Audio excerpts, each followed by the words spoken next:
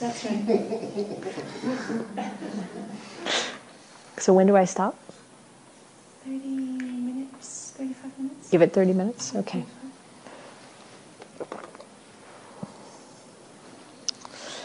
It's really a joy to be here and to see all of you. I don't think Amma mentioned that I teach the Dharma Punks in San Jose usually once a month. Lately it's been a little more than that because the other teachers that we rotate have been going places. And I really love it. I love the real passionate interest people have in the Dharma and how direct and interested in applying it. So that's really what I think is important. Get too theoretical and what's the point? So I'm really happy to be here and meet you and see this very sweet space you meet in. So one of the things I really enjoy doing as a nun and as a Dharma practitioner is reading the Buddha's words.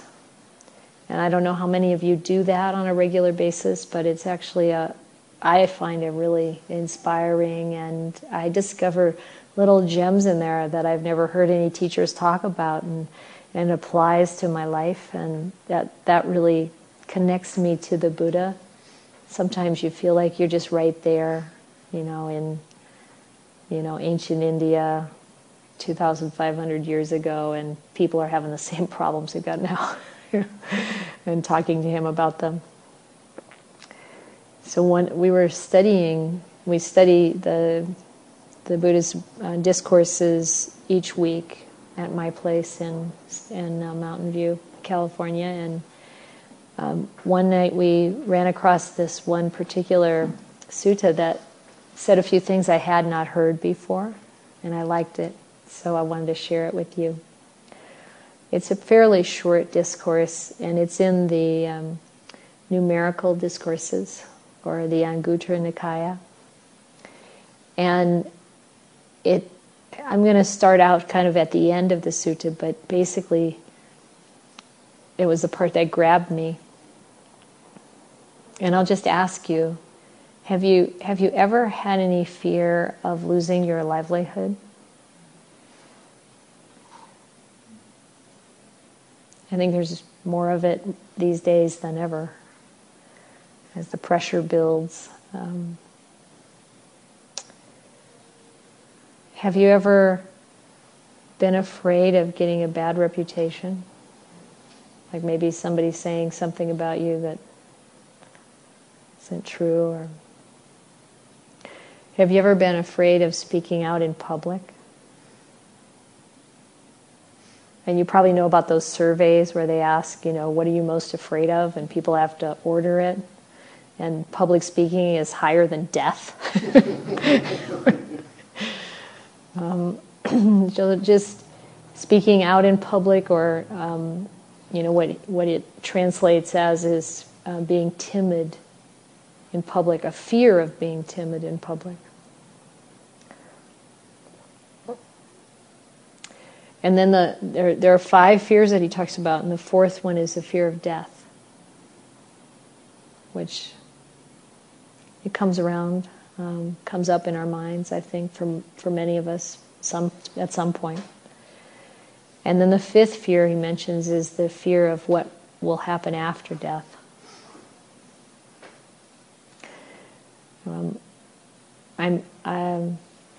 Where I live in Mountain View, there's a retirement center about 3 blocks away. And I actually am situated there because my mother lives in the retirement center. She's almost 88 years old. And I've been visiting there for years now, and the people know me, the people that live there. And they like to talk to me about all kinds of things. And they ask me about death and what happens after death. And just as kind of an aside, I don't know how many of you know who Ajahn Jeff is, or Thanissaro Bhikkhu. He's written a lot of books, and you can find him on a website, a lot of what he's written and a lot of other things on a website called Access to Insight, which is a really good place to be able to read some of the discourses of the Buddha. If you don't have these like mega books that he visited and actually taught at my place on Tuesday night, just before I came out here. And he went over and visited my mom at the retirement center. He's been a monk for 35 years. And one of the things that we talked about was death and preparing for death. And he said that we can practice for death. And what he suggested is that he said, when you die, there are going to be choices. That you're going to be presented with opportunities to take rebirth. And sometimes we're so anxious to get reborn that we just take the first thing that comes along. But he said, don't do that. Read the fine print. And look for a situation that really is going to benefit you. Like a place where you can practice the Dharma. And he said you can practice this before you go to sleep at night. You can practice considering what kind of life you'd like to have next time around. And what you would like to, those conditions to be. And we can also practice in our normal life when we have choices. And to really think through, read the fine print. And be patient to choose. I thought that was pretty interesting. I'd never heard that before. It's interesting hearing someone tell that to somebody who's like 88, because, man, my mom said, you think about death a lot more as you get to be that age. And you just wonder, what's that going to be like? She says, what's that going to be like? You close your eyes, then what? Anyway, that's a bit of an aside. But the Buddha said we can overcome these 5 fears and never fear these 5 things again. Never have to fear losing our livelihood or getting a bad reputation or being anything less than fully confident, no matter where you are, in public, wherever. Never have to fear death, never have to fear what comes after. And he said in order to do that, we have to develop 4 powers. Bet you'd like to know what those are, huh? Yeah, he said the first one is the power of wisdom. And when the Buddha talked about things like that, like using words like wisdom or other things, he would define what he meant in that particular case. It's okay, keep going, it's all right. Lots of difficult stuff. Yes. But to what he means in this case about wisdom is the wisdom to know if something's wholesome or unwholesome. If it's something that's blamable or not blamable. Something that's dark or something that's bright.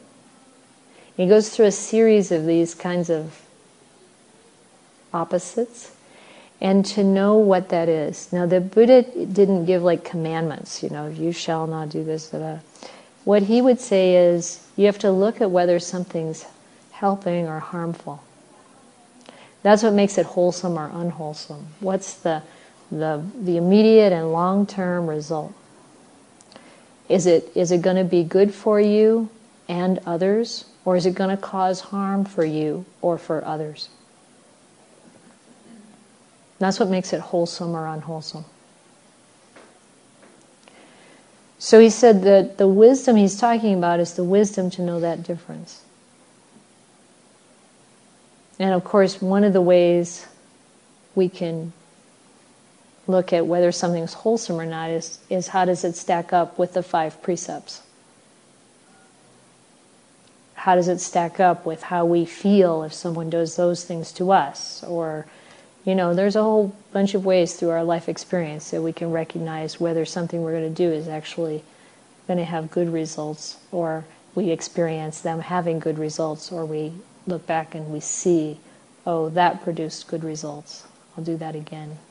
I don't mean good like we get something out of it, not like gaining or pleasure or none of that, but wholesome in the sense that it lifts us higher. Closer to awakening rather than like pulling us down into something more dark or more confusing or more evoking greed more or evoking aversion more. What we want is freedom from those things. So that's the first power.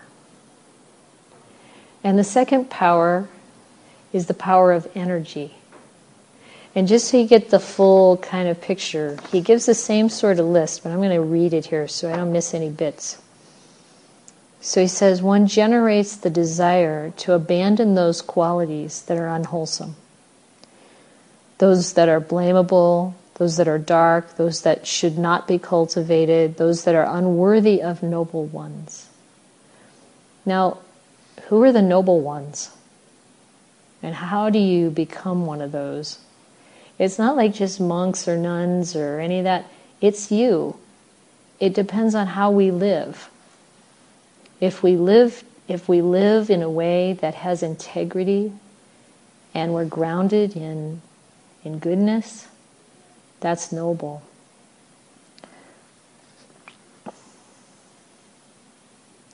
Worthy of the noble ones.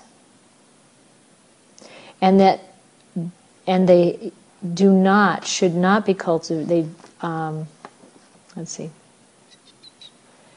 It generates the desire to abandon the qualities that are unwholesome, blamable, dark, not to be cultivated, those unworthy of the noble ones.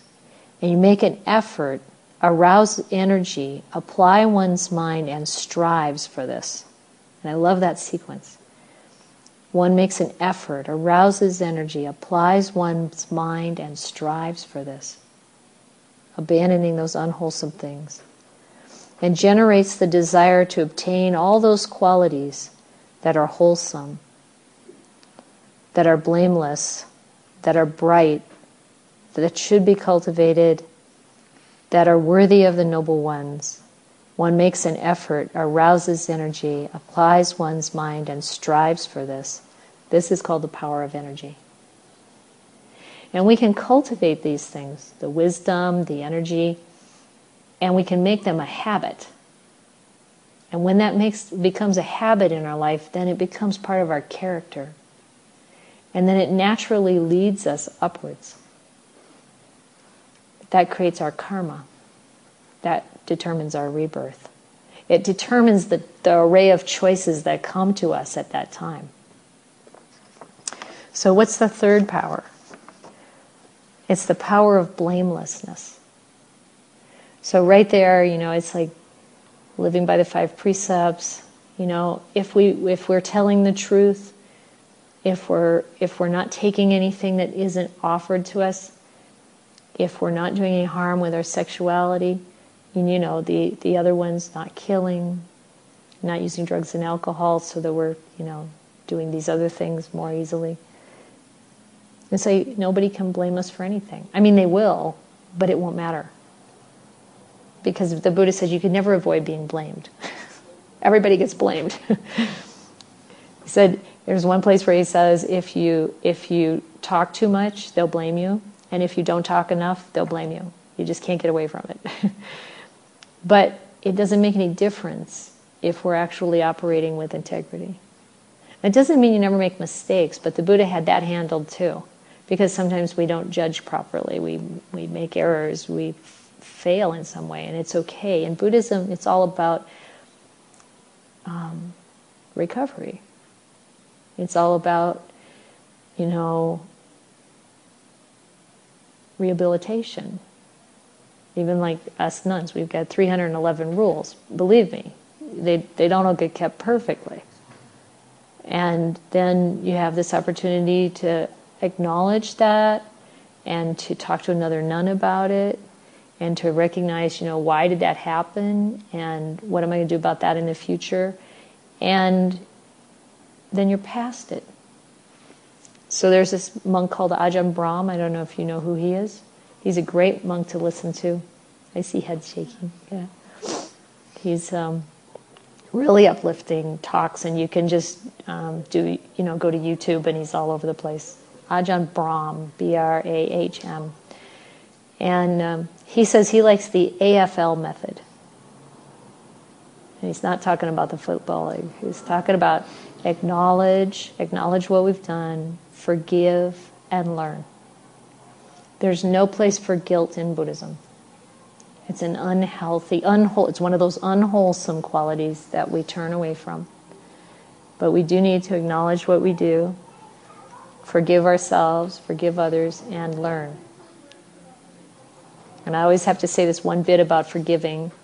It doesn't mean you agree with what somebody's done. It doesn't mean you subject yourself to further bad treatment if that's what's happened. But you can always just see, okay, that's what's happened.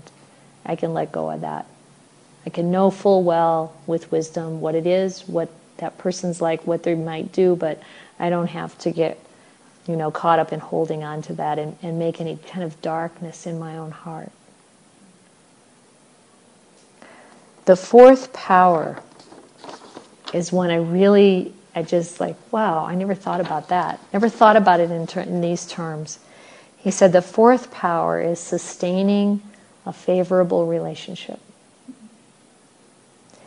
And he said there's 4 means by which you sustain favorable relationships. Through giving, through endearing speech, through beneficent conduct, and impartiality. And he said, among the gifts, he said that when you have a relationship with someone and you see that they would be supported or sustained with a gift, you give them a gift. If they would be supported or sustained by endearing speech, it needs to be truthful speech, but endearing speech, then you do that. If they would be sustained through beneficent conduct, doing something kind for them, then do that. If they would be sustained through impartiality, I thought, what does he mean by that? And then I was thinking in a family, when you've got kids and you treat them more or less equally, impartially. Like a lot of times, like let's say in work life, how much trouble, or in the monastery, how much trouble comes from people playing favorites? And how much hurt and alienation. Whereas if you're impartial in your support of people, you don't have to do the same thing in the same way all the time, because the same thing doesn't fit every person. But to treat people with impartiality, and how that breeds a sense of trust and confidence. So the Buddha said that when the noble disciple, which again is us, those of us following the Buddha's teachings, and then when you reflect, I'm not afraid on account of my livelihood. Why should I be afraid on account of my livelihood? I have the 4 powers. I have the power of wisdom, the power of energy, the power of blamelessness, and the power of sustaining a favorable relationship. An unwise person might be afraid on account of his livelihood. A lazy person might be afraid. A person who engages in blamable bodily, verbal, or mental conduct might be afraid. A person who doesn't sustain favorable relationships might be afraid. But I don't have to be afraid. It's okay. And I thought about this. I came from a small town. My family were farmers. I grew up on a farm. And I thought about this idea of sustainable relationships and not having to be afraid about your livelihood. And it was really true there. Like, somebody'd have a problem, everybody'd help. And my dad got his foot in an auger. And an auger is like this thing that... he was almost finished with the harvest. And of course, by that time, you're really tired. And he got his foot in there and went to the hospital and all that. And all the neighbors came in and finished the harvest. And one year, even years before that, one of our neighbors got sick in the springtime, and he couldn't plant. My father planted all his crops, all of them, his whole farm. And it's like you're always doing something for other people, and they're always there, doing stuff for you. And there's in that kind of a bond, a community, you don't have to worry as much. You don't have to be as afraid. You're making the karma of giving. And then you've got this, account that you can draw on if you need to. So many of us miss that now because we're not living in that kind of environment where we all know each other, we're really doing things for each other, we're really, supporting each other. I think it's healthy and helpful to find ways to create that. Then we don't have to worry. And then the Buddha talked about, use this same language for the other fears. Why would I have to be afraid of getting a bad reputation? I'm not doing anything wrong. Why would I? And if I do, I admit it, and I'm, try to go forward.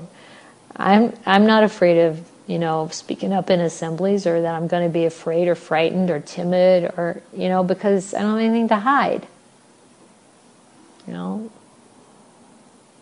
Just be there. Sometimes it's not even about doing anything really wrong and having to sort of slink away. I think I spent the first 45 years of my life uncomfortable in my own skin. And it wasn't really until I started to meditate, started to really, I looked to, well, in my case, particularly the Dharma, the Buddhist teachings, as a framework within which to conduct my life, that I started to really feel comfortable in myself. And it's amazing how the mind becomes purified over time if we just do this little by little by little, keeping precepts, practicing meditation, practicing kindness, practicing compassion, developing wisdom, seeing the world from a different perspective. It's all falling apart. It's all falling apart. That's its nature. I don't have to scramble to pull it together. Wow. Okay. What does that leave us? Well, it leaves us not worrying so much about whether we gain something or lose something, not worrying so much about whether there's some pain involved, because there's gonna be. Not worried so much about whether I'm famous or not famous, or, somebody, like not worrying about disrepute, not worrying about someone likes me or not. Well, I used to really be worried about that kind of stuff. So I'm just saying, it's really, I think what's so beautiful about the Buddha's teachings is that he gives clear ways to practice, and as we do it, we see good results. It's not like, we got to practice, and finally at the end, maybe something happens. It's gradual, and the results come through. I'm not over time yet.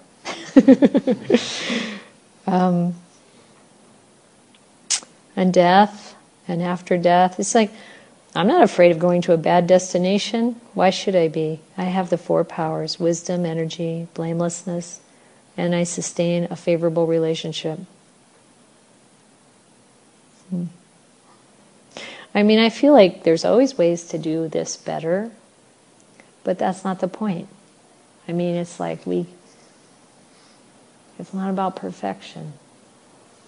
It's about finding our way bit by bit to examine the things we think and the things we say and the things we do, and just see, well, how harmless, or was that harmful? And coming back to, I don't think I want to do it that way again. And gradually, things change. There's less anger. less anxiety, more joy,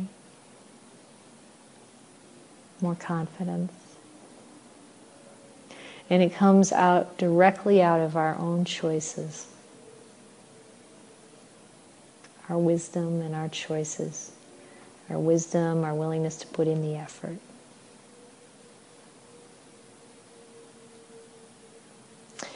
And then there was this other discourse that's kind of short that I really enjoyed. It's about this person named Hataka. He came to see the Buddha with a large retinue. He had 500 followers. He shows up with 500 people. And the Buddha says, it's kind of a large retinue you've got there, Hataka. How do you manage to sustain that? And Hataka says, well, I do it by means of the 4 things you taught me about sustaining favorable relationships. If this person is going to be sustained by a gift, I give them a gift, and so on. And he said, good, Hataka. That's the method for sustaining a large retinue. And then the Buddha says to the monks, after Hataka leaves, he says, you should remember him, because he's someone who possesses 8 astounding and amazing qualities. He's endowed with faith. That means he has confidence. He's endowed with confidence in the Buddha, the Dharma, and the Sangha, the enlightened Sangha. He's virtuous. That means he keeps the 5 precepts. He has a sense of moral, they say moral shame, but what it means is if you do something wrong, you feel bad about it. You notice, and you change that. And moral dread, which means you don't want to do anything wrong, because you know that doing something wrong is really the only way that you'll fail. Doing something like morally wrong. It's not about whether I did something popular or whether I impressed this person. It's like, did I do something that really hurts someone or myself? So that was number 4. Number 5, he's learned, he studies, he's generous, he's wise, and he has few desires. You should remember him. He possesses these 8 astounding and amazing qualities. So when I read stuff like that, I feel like, yeah, I like that. Makes it clear. I feel like I can do that. I can work towards that. I can make progress in that. It's doable. So that's my reflection for this evening.